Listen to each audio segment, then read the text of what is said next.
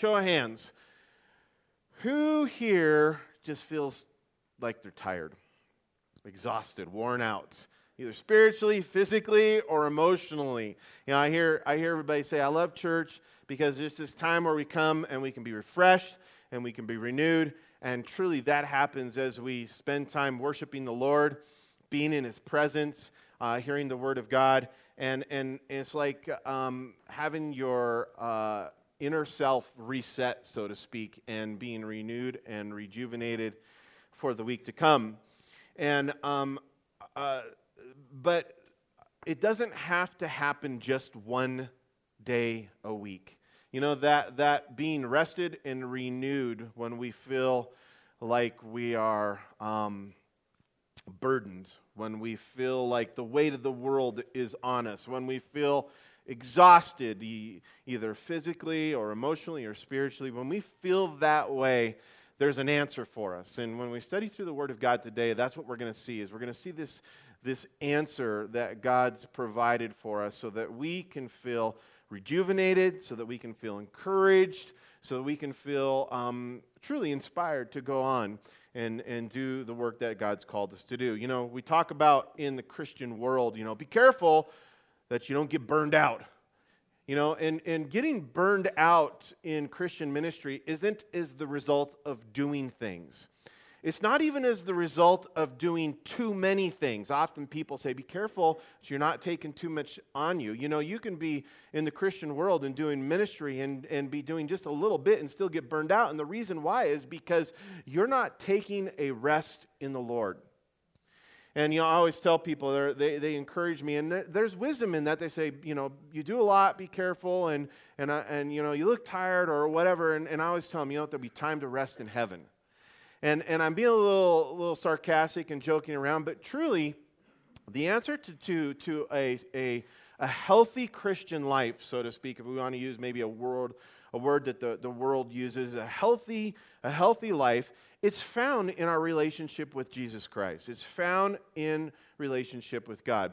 And before we get into the actual verses of our study this morning, you know, how many here who has heard, you know, Jesus is the answer? Have you heard that? Yeah? What do you think that means? Jesus is the answer. You know, lots of us, I think one of the first things that comes to mind is that for salvation, right? Jesus is the answer. Jesus is the way, the truth, and life. No one comes to the Father except through Him. He's the answer. You want eternal life? You want a living hope? He's the answer. You want the peace and the joy and the forgiveness that comes along with that? Jesus is the answer. You know, but when we talk about Jesus being the answer, He's just not an answer, is He? He's the answer. And I want to reiterate that this morning because as we're going through the creation account and the beginning of all things, as we look at this, we're shown another reason for why we can truly say Jesus is the answer. Who here struggles with fear? Ever? Anxiety? Worry? Anger? You know, all of these things that are what we may say are our thoughts or emotions, the spirit side of us. You know, even depression. Who here struggled with depression? I mean, we all have at some point. The truth is this life can be very depressing, and these things come upon us. Who here has struggled with physical health? Yeah, I mean, I know some of you are cancer survivors. Others of you have ongoing diseases that you deal with on a daily basis. Megan is homesick right now. She's got a viral infection in her neck. Have you guys ever seen that? Where you're like, if she ever, don't tell her I'm saying this, she'd be embarrassed. But she woke up the other day and she moved her neck, and then it was like, now she can't move it. And it's a viral infection that can settle in the muscles of the neck. I mean, it can be from something little. Even in the Bible, we read that Jesus was concerned about Peter's mother-in-law. See, God loves mother-in-laws. He was concerned about Peter's mother-in-law who had a fever, is what we're told. And it's proof, biblical proof, God loves mother-in-laws. But not only that, how about have you ever just been heavy in your heart and you don't even know exactly the reason why? You know, your wife or your husband comes up and you're going like, what's the matter with you? And you're like, I don't know. Well, in every one of those instances, we can take that little phrase that we use as Christians and just say, Jesus is the answer. And it can become cliche, but the truth is we understand from our study this morning that Jesus is the answer for all of these things of life that we face, because the rest, the rejuvenation, the revitalization, the rebirth, the restoration, all of these things that we're in need of whenever we're facing one of these things, those kinds of healings, all are found in a relationship with God. Here's the reason why. It's because that's what we've been designed for. That's what we've been created for. Before I gave my life to Jesus Christ, I didn't know that Jesus was the answer. Many of you are the same way. And even today, we lose sight of the fact that Jesus is the answer. And when we do that, we allow sin to come back into our life and have some kind of dominion over us. Who here, even as a believer, has found themselves struggling with a sin where you go back to it like a dog returning to its vomit?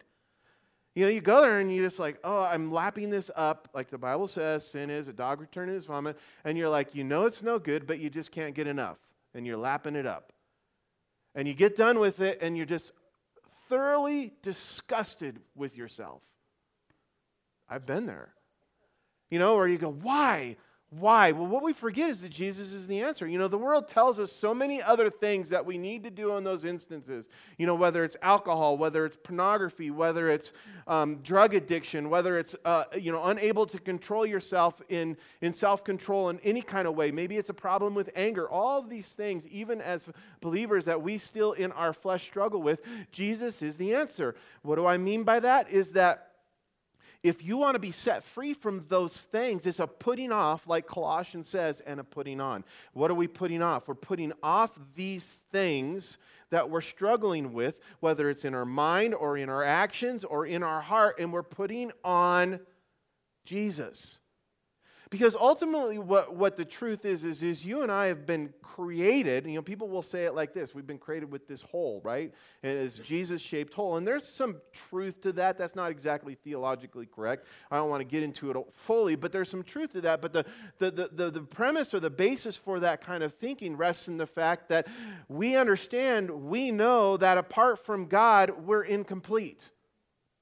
We've been created right in His image, in His likeness. And there's an incompleteness when we're apart from Him. And when we're apart from Him, we sense a need for something. And in that sensing or that knowing that we have a need, maybe that need really we attribute it to is I have no joy. I have no peace. There's no satisfaction in my life in this area. Remember in the end of Revelation, we talk about how Jesus will satisfy every one of our needs, every one of our thirsts in heaven. He is the fountain of living water that brings satisfaction to everything that we have, everything that we need. And we've talked about how we can have that now. And we confuse that and at times and turn to these other things when really the answer is relationship with Jesus. Jesus is the answer. You want to be set free from these things that are controlling you or these things that are dominating you? The core answer is to put in more of Jesus.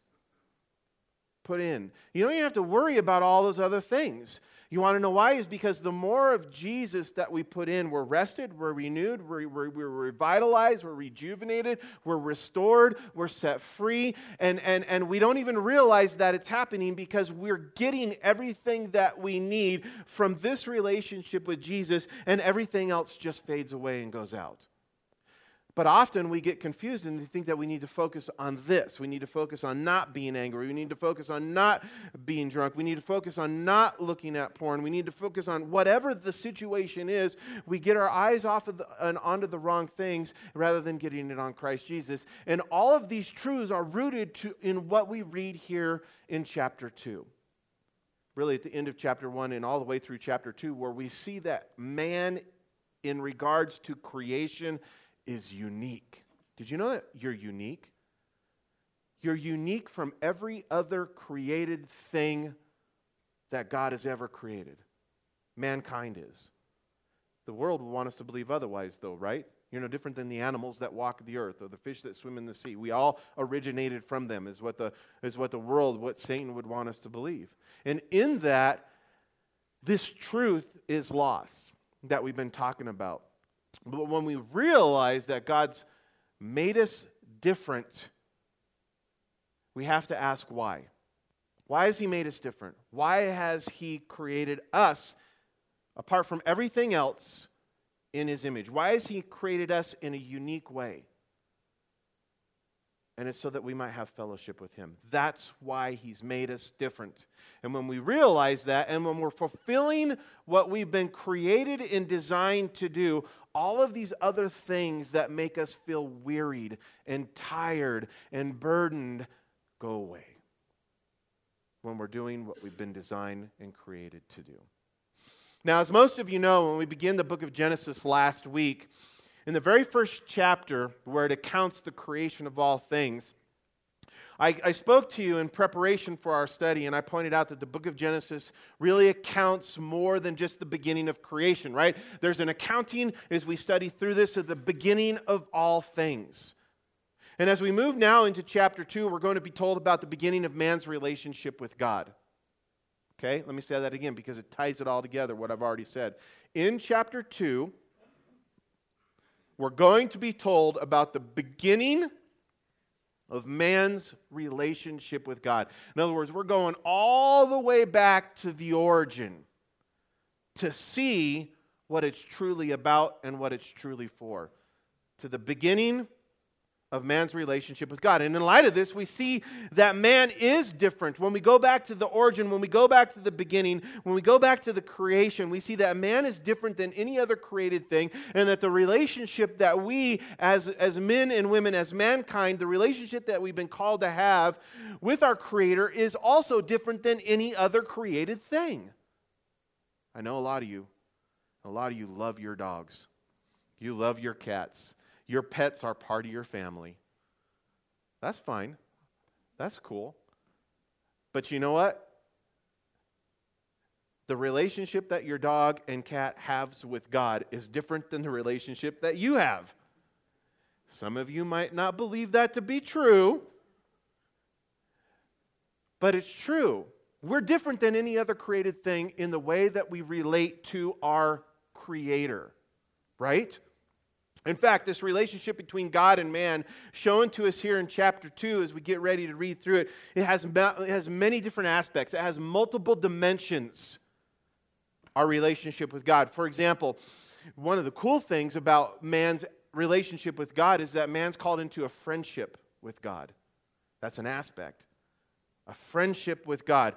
There's also in the aspects and dimensions of our relationship with God, there's man's worship of God. There's man's service to God. Man's loyalty to God. And in addition to that, there's man's authority, which has been given to us from God. And it's these aspects that we're going to key in on this morning as we go through chapter 2. But before we dive into chapter 2, I've got to go back and look for just a few minutes at chapter 1 regarding the creation account, the 6 days of creation that we read about, that I really didn't have time to go into detail like I would have liked to last week. And the reason why we got to do it is because these things are what carry us into chapter 2 in this relationship dynamic that we have with God. Now, the first, if you're taking notes, is the fact that when God speaks, and you remember we read through this, I'm not going to read it again, but when God speaks, something will always happen. What was that? E.F. Hutton? When E.F. Hutton speaks, everybody listens. You know, E.F. Hutton is like, who's E.F. Hutton? All these young kids. Like, see, nobody cares about E.F. Hutton. But when God speaks, all of creation, everything listens. And what I mean that is that there's a response to it. When God speaks, something always happens. And in that, God's authority and God's power is revealed to us. Right? In Psalm 33, verses 8 through 9, listen, it says, "Let all the earth fear the Lord. Let all the inhabitants of the world stand in awe of Him. For He spoke, and it was done. He commanded, and it stood fast. And when we consider the acts of God, which are recorded for us back in chapter 1, where we read how God spoke and He created out of nothing everything that has been brought into existence. God spoke and brought everything out of nothing. And when we consider that, really, truly, in light of what we even read there in Psalm 33, when we consider that, at least when I consider that, I don't know about you, when you consider that, the only logical response is for us to bow ourselves in reverence, in worship, considering God's creative acts reveal a God of power. God's creative acts reveal a God of wisdom whose word carries authority. You know, even secularists or humanists today in the scientific realm who've come to the place where they believe, because they look out into, scientifically, into all of creation, then they go, it has to be by design. Right? That everybody in the scientific world has abandoned the thought that this, and this is the truth, has abandoned the thought that things just randomly happen. That's because when they look at the complexity of the creation or the complexity of the world around us, even in a cellular level, they're blown away and they go, everything points to the fact that there's a creator. Not only that there's a creator. Now, they don't attribute it to God, aliens or whatever. They don't attribute it to God. They're still not willing to give God the honor that He deserves, but we see the difference. But in that, they even all acknowledge that there had to be someone or something who was all-powerful and it was full of wisdom in order to design this complex world that we live in. And that's the truth. When we see it, when we look at it, when we read about it, that God speaks and it came, it should bring us to the point where we see the power of God and the wisdom of God, and that God, by His very word, has authority. Now, the second thing that needs to be pointed out in regards to the creation is that there's an obvious pattern. Maybe you noticed that as we were reading through it. I'm going to highlight a few of these things, but there's an obvious pattern to God's activities during the creation week. And this whole thought centers around the idea of design. Who here, when you're creating or designing something, Chuck's built homes and other people here, you guys have built things. Some of you ladies craft, and there's a plan that goes into it, right? There's a design that goes into it. You think, at least in your mind, I'm going to do this because this is what I want to achieve. I love those Pinterest. Nailed it. Have you seen that? It's like there's wonderful craft on Pinterest. And I'm not on Pinterest, just so you know, Jason. My wife's on Pinterest, and she'll do these crafts every once in a while, and it's like the picture that the person in there did is nothing like what you did, and so people take these contrasting photos, and they say, nailed it. It's a joke. But the point is there's a plan there you can get from Pinterest even on how to achieve this thing, and if there's no wisdom in that, you're not going to achieve the right thing. But in all of this, as we look at the creation and we look that there's an obvious pattern to how God did it, it reveals some things to us. And the pattern that we see in chapter 1 is this. It's this simple. First, God formed or created, and then He filled. First, God formed or He created, and then He filled. In other words, if you go back through the creation account, the 60 creation account in chapter 1, God made 3 spheres, if you will, of activity. First, there was the heavens, right? We're told. Then there was the land masses. One of the spheres, the heavens, the land masses, and then the third sphere or place of activity that God eventually filled was the waters. The heavens, the earth, and the waters. And in creating the heavens, we're told then in verses 3 through 5 that on the first day God said, let there be light, and He divided and separated the light from the darkness. That was the heavens. Then in verses 6 through 8, we read that God created a firmament or an expanse, and He divided or separated the waters, and as a result, He says that there were waters above and then there were waters below. And lastly, in verses 9 through 13, we're told that God gathered these waters together and He created dry land, calling the dry land earth and the water seas. 3 spheres of activity that God formed or created, but then in this pattern of creation that God has given to us, having created the heavens, having created the land masses, having created the waters, God proceeded to fill them. That was part of His plan. And starting with the heavens, God then, in verses 14 through 19, it says that He filled the heavens with lights. Lights for the day and for the night to give light on the earth. Then in verses 20 through 23, we're told that on the 5th day, He filled His creation with an abundance of living creatures. Creatures to fly above the earth and to swim in the seas. And on the 6th day of creation, God, according to verses 24 on through 31, it says, He brought forth all kinds of living creatures then to walk upon the earth. And He brought forth man, who is created, the pinnacle of His creation, man who is created in the image of God, different than every other thing that had been created previously to this, and He created God, or God created man in His image in order that he might have dominion, it says, authority, power over everything that God had put in the heavens, everything that God had put in the seas, and everything that God had put upon the earth. A pattern. And in light of this pattern, what we see, what scientists have proven to us, is that there's what it shows us, what we see is that there's a divine order to things.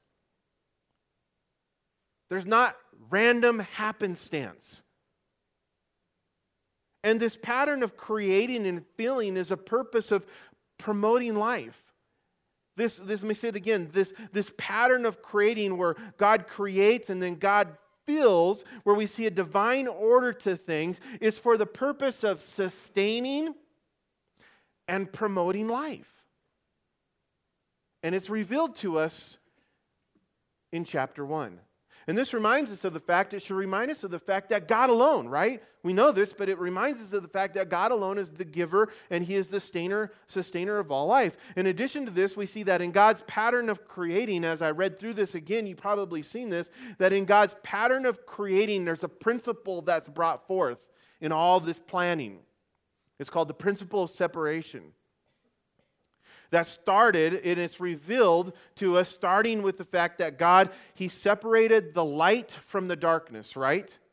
And then the day from the night, and the waters above from the waters below, and the land from the waters. And I point this out because it's this principle of separation, which is first seen at the beginning, at the creation in the book of Genesis. It's evident all throughout Scripture. For example, I'm just going to hit a few things. When God called Abraham, right?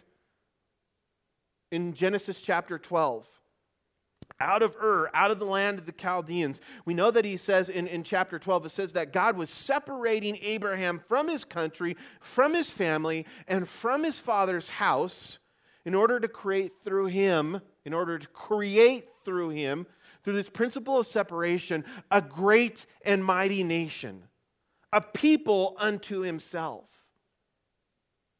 We also read then a little further on in the history of in the account of all things in Exodus chapter 34, how God also through Moses commanded the people of Israel, a people set apart unto Himself, a great nation whom God brought forth through Abraham, whom God created. He called them through Moses to also be separate. To be separate from all the other nations around them, to not be like them. And He did so that they might be a light, a testimony, a witness who revealed God to the rest of the world. Likewise, this principle of God separating, it's applied to us, right? We know this. Over and over and again in the New Testament, we read that as God's people, as God's children, adopted by grace through faith, brought in as God's children. Those of us who say we have fellowship with Jesus, it tells us in passages like Romans chapter 12, verses 1 and 2, James chapter 1, verse 7, and then also in passages like 1 John chapter 2, verses 15 through 17, we're told over and over and over again to be separate from the darkness that is in the world and to be joined to Him. Separated to be joined. And these are just a few of the many other important things found there for us in chapter 1. But I point out these things once again so that they might build a foundation for chapter 2. And in chapter 2, as we start our study, it says, I'll read. It says, "Thus the heavens and the earth and all the hosts of them were finished." Let me read that again. That's an important verse. "Thus the heavens and the earth and all of the hosts of them were finished. And on the seventh day, God ended His work which He had done, and He rested on the seventh day from all the work which He had done. Then God blessed the seventh day. He sanctified it," which literally means that He set it apart. He sanctified it. He set it apart because in it He had rested from all of His work which God had created and made. Now verse 4 says, "This is the history of the heavens and the earth when they were created. In the day that the Lord God made the earth and the heavens, before any plant of the field was in the earth, and before any herb of the field had grown. For the Lord God had not caused it to rain on the earth, and there was no man to till the ground." Again, we see a purpose, right? A pattern, even in this summation or this reaccounting, if you will, of the creation. We see that God did it in an orderly fashion to create and sustain life. But it says in verse 6 that there was a mist that went up from the earth and watered the whole face of the ground, and the Lord God formed man of the dust of the ground, and He breathed into His nostrils, the breath of life, and man became a living being. Verse 8, "Then the Lord God planted a garden eastward in Eden, and there He put the man whom He had formed. And out of the ground of the Lord God made every tree grow that is pleasant to the sight and good for food. The tree of life was also in the midst of the garden, and the tree of the knowledge of good and evil. Now a river went out of Eden to water the garden, and from there it parted and became 4 river heads. The name of the first is the Bashan, and it is the one which skirts the whole land of Havilah, where there is gold. And the gold of that land is good. Bdellium and onyx stones are there. And the name of the second river is Gihon. And it is the one which goes around the whole land of Cush. The name of the third river is Hiddekel, and it is the one which goes towards the east of Assyria. The fourth river is the Euphrates. Then the Lord God took the man, and He put him in the garden of Eden to tend it and to keep it. And the Lord God commanded the man, saying, "Of every tree of the garden you may freely eat, but of the tree of the knowledge of good and evil you shall not eat, for in the day that you eat of it you shall surely die." Then the Lord God said, "It is not good that man should be alone. I will make a helper comparable to him." Out of the ground the Lord God formed every beast of the field and every bird of the air, and brought them to Adam to see what he would call them. And whatever Adam called each living creature, that was its name. And so Adam gave names to all the cattle, to all the birds of the air, and to every beast of the field. But for Adam, there was none found a helper comparable to him. So even Adam, all the way back in the beginning, knew that he was different. Different than any other thing that God had created. And the Lord God caused a deep sleep to fall on Adam, and he slept. And He took one of his ribs and closed up the flesh in its place. And the rib from which the Lord God had taken from man, He made into a woman, and He brought her to the man. Thank you, God. And Adam said, "This is now bone of my bone and flesh of my flesh, so she shall be called woman, because she was taken out of man. Therefore, a man shall leave his father and mother and be joined to his wife, and they shall become one flesh. And they were both naked, and the man and the woman were not ashamed." Let's pray. Father, thank you so much, God, for your word.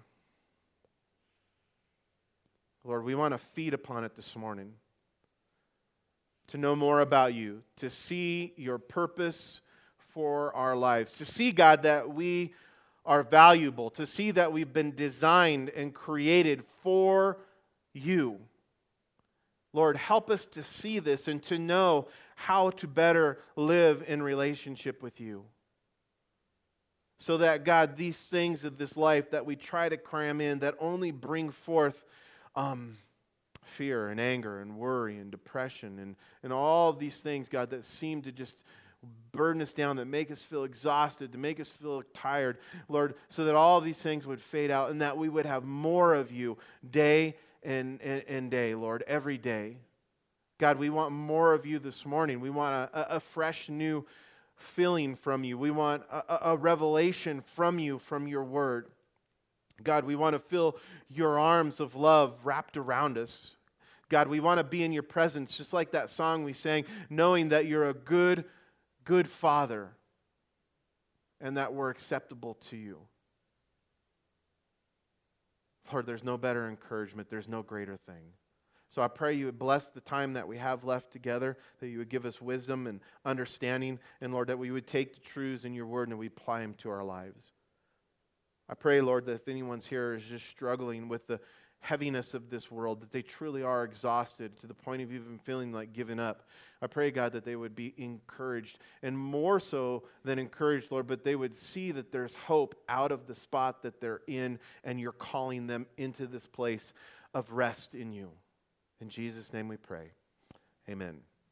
Now, if you look back to chapter 2, verses 1 through 3, in the first verses here, the first 3 verses of this chapter that we read, we see that on the 7th day of creation, okay, it's still considered one of the days in which God created, because it says, in this day, God filled it with His rest. It's an aspect of the creation. And in the 7th day, God rested. And in this one phrase, I dare to say, in this one phrase is a key, or possibly even the key to having a healthy life.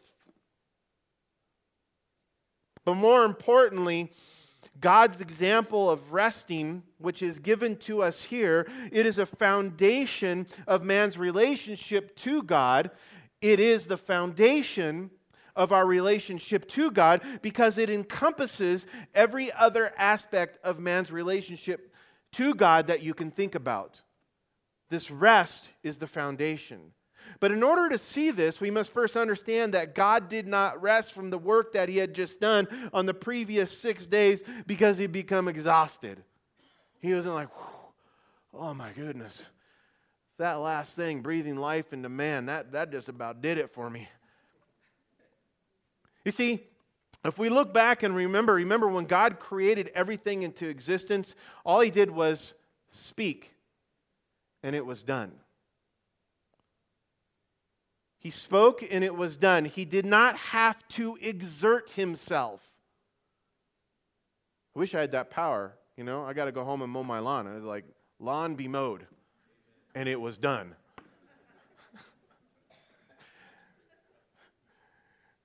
So the fact that God spoke and it was done tells us that it was easy for God to create everything that you and I see. How hopeful is that? If you look around at the complexity of the world around us and you go, man, all God had to do was speak, how much smaller do our problems seem when we put them in that perspective of the fact that we have a God who loves us, a God who's for us, who says, cast your burdens upon me. How much easier is it to be able to deal with these things that we face when we look around and see how great and awesome and powerful our God is, who can just go, hey, and it's done. And it's done. So the fact that God spoke and it was done, it tells us, again, that it was easy for God to create. Nevertheless, when we read here that God rested on the 7th day, we see the beginning, a beginning or the creation of something important that the Bible will later refer to by the word Sabbath. Now, the Sabbath, which is a time of ceasing or resting, is intended to be a place, it's intended to be a place of rest for man that can only be found in a friendship relationship with God. In light of this, we see that the Sabbath, a day of rest, as it's been commonly now referred to, is intended to direct us to God. This rest, or this day of rest, is intended to direct us to God. Because that's who and where we find our rest. And as we study through this truth, we must remember that God created man, and He created us in His triune image. We talked about this a little bit last week. And this points us to the fact that we have a need for rest in every dimension of our created being. That's why I kind of spoke about many different things, physical, spiritual, and emotional. And this triune created being that we are, we have the body, or the physical part of us. We have the spirit, which is the mind, or the seat of the thought and emotion. And there's the soul, which is the eternal part of us that lives for all of eternity. And not only does God call us to rest, He is the one that gives us a physical, a mental, and a spiritual rest that we, as a created being, are in need of. And He gives us this rest by coming to Him, by literally surrendering to Him. Remember, it was Jesus who said in Matthew chapter 11, verse 28, He said, "Come to me, all of you who are weary and burdened, and I will give you rest." The answer is Jesus. The answer is more of Jesus. Now, the word rested used here in verses 2 and 3 is translated from the Hebrew word Shabbat. And it means literally to cease from a work or to cease from labor. And when God rested or ceased working on the seventh day, it was because, as we read in verse 1, that He had finished all that He had set out to do. It was done.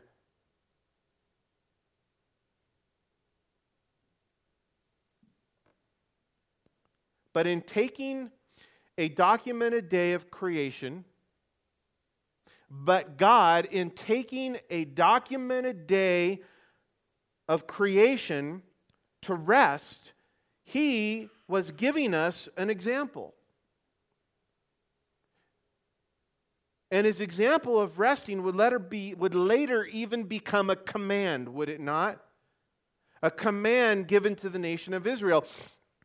And this command to keep a day of rest and to keep it holy or to set apart from all the others, by the way, is number 4 on God's big list of 10.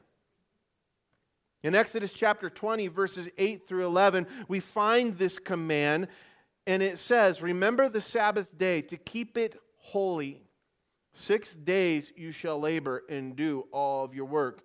But the seventh day, it is the Sabbath of the Lord your God. In it you shall do no work, you, nor your son, nor your daughter, nor your male servant, nor your female servant, nor your cattle, nor your stranger who is within your gates. For in 6 days the Lord made the heavens and the earth, the sea, and that all that is within them. And He rested on the seventh day. Therefore the Lord blessed the Sabbath day, and He hallowed it." He set it apart. Now, obviously, we're not like God, okay, in many ways, but in the sense that we're never going to get to the place where our work is complete. So the idea isn't having completed and then rested. There's always going to be something to be done, right? You get done with something, you sit down, I don't know about you, and I begin to think about the next thing that I got to do. Nevertheless, God's example and His command is still applicable to our lives today, and it has implications that affect our physical and our mental and our spiritual well-being. And this is due to the fact that we're a created being, and by God's perfect plan, by God's designed and orderly plan, He's created it so that we have a need for rest, a need to rest. And it's also that we might draw near to Him. Do you get that? God created the seventh day as a day of rest so that we might commune with Him, so that we might have fellowship with Him, that we may receive what we need. And what is that? Everything, all things from Him. And if we're not doing that, then we're going to be tired. Then we're going to be weary. Then we're going to be overwhelmed because we have this need and we tend to cram all kinds of other things in there as we just running about doing our thing, whether it's in our mind or our spirit or in our physical bodies, trying to figure out how to get the work done. And God says, what you need is me. However, more important than the refreshing and the renewing of the physical and mental parts of us that we usually think about in regards to rest, that God is certainly intending for us to receive with this command to keep a day of rest, is this greater need of the spiritual rest that can only be found in His presence. And this is what the Sabbath is all about, the Sabbath. It's all about that. From the very beginning, even to today, it's all about that. And the Bible deals with the Sabbath, the keeping of a day of rest, in really a very clear and concise way. It's not confusing when you read the Word of God and when God says, hey, listen, this is what the Sabbath is. Yet for the Jews, we know, right? For the Jews, we know that it had become, and it still is for many people today, even Jew and Gentile alike, Christian believers, that the Sabbath or this day of rest or this time of rest, it's a very misunderstood thing. There's a whole denomination out there who basically the foundation for why they are and who they are, their denomination, is because of the Sabbath. That's a side note. But for the Jews, the Sabbath day had become a day of burdens. It lost what it was the very intention of what God had created it and designed it to be. It had become a day of burdens. In light of the fact that the legalistic Jews of the time, they created their own lists of what a person could and could not do on the Sabbath day. Now, I just read to you previously a passage of Scripture that dealt about the Sabbath, and I thought God made it pretty clear. You can't work. Your cow can't work. You know, on and on and on. You can't work. What are you supposed to do? Rest. But that wasn't good enough. There had to be laws set up by these legalistic Jews to make sure that you didn't do these things that you weren't supposed to do. And laws for those laws. And laws for those laws. And in doing so, they took the very thing of God, which was intended to be a blessing for man, created to be a blessing for man, and they turned it into a curse. Not that it really matters, but the Jewish Sabbath was originally observed on a Saturday. And some religiously legalistic people today, they take the day of rest and they make it about a specific day of the week. And I'm not going to get into what does that really mean? I'm just pointing this out for a specific reason. They take the Sabbath, which is a day of rest, and they make it about a day of the week. And lots of other things as well. But I just want to point out, there's no biblical defense for that, by the way. For observing a specific day above any other in order to obtain the rest that God says we need. It's not found in a day. And in their legalism, just like the Jews had done, what happens when we do this, we lose the sight of the fact that God intends for the Sabbath to be a time of drawing near to Him. It is intended to be a time of honoring Him. Consequently, if you make it about a day, you know what you do? You begin to honor the day. You don't honor God. You honor a specific day and you miss out on the fact that you have a created need to be spiritually renewed and to be spiritually revitalized by God through relationship with Him. Now, the whole issue regarding the Sabbath and the spiritual rest that we're supposed to enter into, if you want to read more about it in a New Testament light, go to Hebrews chapter 4. I'm not going to read that to you this morning, but you can go to Hebrews chapter 4 because the author of the book of Hebrews, he talks about entering into God's rest. And he brings the discussion to the Sabbath and the creation, the seventh day, which was created for a day of rest. And he brings that into this discussion in Hebrews chapter 4. And in that chapter 4 of the book of Hebrews, the point that is being made is this. I'm going to boil it all down for you.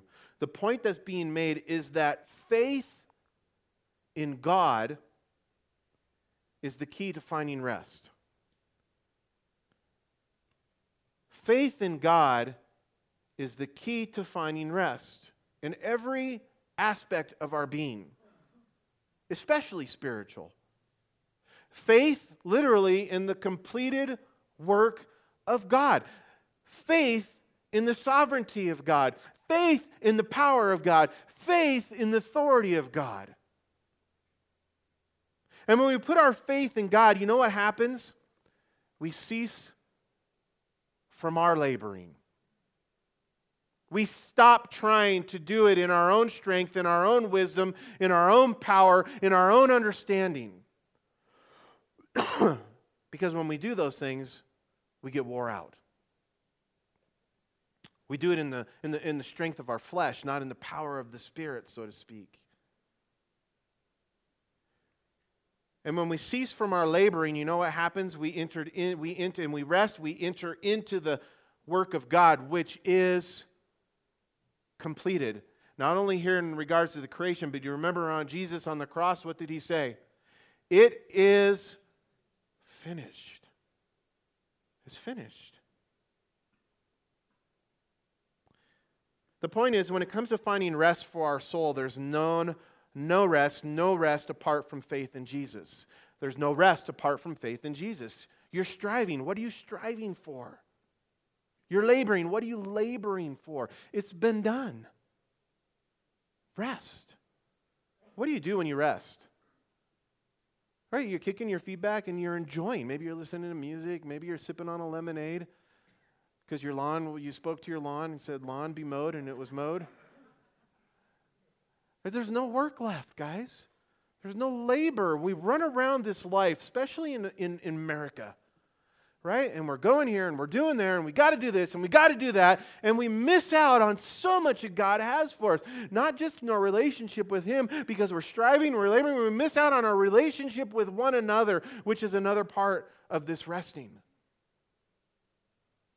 We don't enjoy our spouse in the way that God has designed and created it to be at the end of this chapter. And that's an aspect of our fellowship with God. We don't enjoy our kids. Why? Because we got to do this, we got to do that. We've not taken time to rest in the Lord, in His authority. He's the one that created this day. And you think, well, I can't do it. There's too much to do. I got to do this. I got to do that. And really what you're doing is you're operating in your own wisdom, your own strength. Instead of just going, God, you know best. 6 days you worked, the seventh you rested, and that's a model. That's a plan for me to rest. And again, there's no rest in any aspect of our being, especially in our soul, apart from faith in Jesus. And this is because there is no amount of works that we can do on our own that makes us, in that spiritual sense, acceptable to God.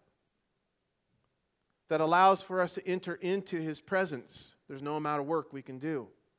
There's no amount of work that we can do to receive the spiritual renewing that we need. It's found in rest. You know, this is further revealed by the words of Jesus when He spoke to the Pharisees. If you remember, Jesus was really not liked by them at this point in His ministry, by the Pharisees. And it's kind of funny because the Pharisees were like sneaking around, trying to catch Jesus and His disciples in some kind of wrongdoing.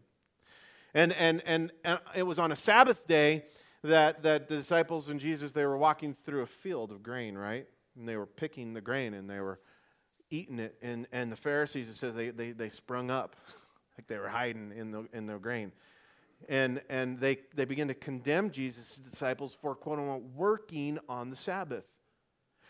And in Jesus' words, which He spoke to them, we find in that message, and if we read through it again in light of what we've been talking about it, what we find is God's original intent behind the Sabbath, behind the seventh day, and how it was designed for the purpose of calling and leading mankind ultimately into this responsive relationship with God. In Mark chapter 2 is where we read this account in verses 23 through 28. And it says this, it says, "Now it happened that he, Jesus, went through the grain fields on the Sabbath. And as they went, his disciples began to pluck the heads of the grain. And the Pharisees said to him, 'Look, what do they do? And what they do is not lawful on the Sabbath.' But Jesus said to them, 'Have you never read what David did when he was in need? When he was hungry? He and those who were with him, how they went into the house of God in the days of Abiathar, the high priest, and they ate the showbread, which is not lawful to eat except for the priests, and also gave some to those who were with him.'" Now, it's not about David going and getting bread, the showbread. It's about where David went. It's about who David went to and what he received. Right? You see that? That's what Jesus is speaking about. Remember, Jesus is always speaking about spiritual things, leading us into spiritual truth. The Pharisees were so blinded that they could only see the physical, the carnal, the temporal things. Let us not be that way for us. And then he said to them, Jesus made this statement. He said, "Listen, you Pharisees." He said, "The Sabbath was made for man, and not man for the Sabbath. Therefore, the Son of Man," he says, "the Son of Man is also the Lord of the Sabbath." Who's it all about? Jesus. Jesus is He's the answer. Oh my goodness, I have so much more to do here. Let's just wrap it up with just this last little bit. The worship team wants to come up. Now, in closing, I want to point out that in these verses that we just read, we see Jesus reminding the Pharisees of what we just really read about in Genesis chapter 2. Okay? It all ties together. It all goes back to this. The Sabbath is a day of physical, emotional, and spiritual rest that man is called and commanded to enter into as we set aside the labors and cares of life to draw near and to be refreshed by God. That's the formula, if you will. And we can't always think about this in the physical. Yes, are we to physically set a time aside where we just seek God and be with Him and enjoy His creation? Absolutely. But don't limit it to just the physical, because we're missing out. Now again, apply these truths to every aspect of our being. When I say this, remember, the Sabbath is a day of physical, emotional, and spiritual rest that man is to enter into as we set aside our labors and the cares of this life in order to draw near to God and to be refreshed and renewed by Him. The bottom line is the rest that God intends for us to have is not found in what we are or are not doing, or even in what we do or do not do. The key in understanding and obtaining the rest that God intends for us to have is found in our faith. In the one who said, "The Son of Man is also the Lord of the Sabbath." And these words of Jesus points out the fact that the rest that God desires for us to enter into is greater than any day of the week. The rest that God has commanded us to observe is for drawing near to Him through His Son Jesus in order that we might find rest in Him, through Him. The bottom line is that finding rest needs to be a daily thing, not just a once a week thing. You know, we sleep every night to rest our bodies, to rest our minds, and yet the more important need is to be daily rested in God, to find spiritual renewing. And if we're only doing this once a week, then we're going to become spiritually tired. You're going to be ill-equipped to handle anything that the rest of the week has for you, or the rest of the day has for you.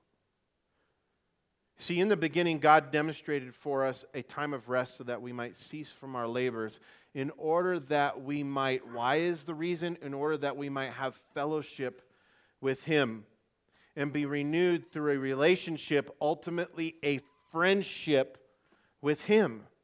And this is so important because this understanding of our need for a rest, it reveals to us ultimately our need for God. Do you see that? The seventh day is intended, that seventh day of rest is intended for us as God's created thing to realize that we have a need for Him. And it sets this foundation for and encompasses all the other aspects of our relationship to God that is further revealed in the remaining verses of this chapter. And I could go on for another 2 hours. Is anybody up for that? Sure? No? Well, how about next week? And we'll talk about those other aspects now that the foundation has been laid. Let's pray. Father, thank you, God, for giving us truth. Thank you, God, for showing us, even since the very beginning, that you created us with this need for you. And God, that you have everything that we need, and you give it to us freely when we come to you in faith. I pray, Father, that we would apply this principle, this foundation of rest in you, so that we may, God, optimize every aspect of our relationship with you, so that we may have joy, so that we may have peace, so that people look at us and see that we're energized as a result of being in fellowship with you. God, fill us with your Spirit. Lord, encourage us and bless us this day. In Jesus' name we pray. Amen. Hey, why don't you guys stand and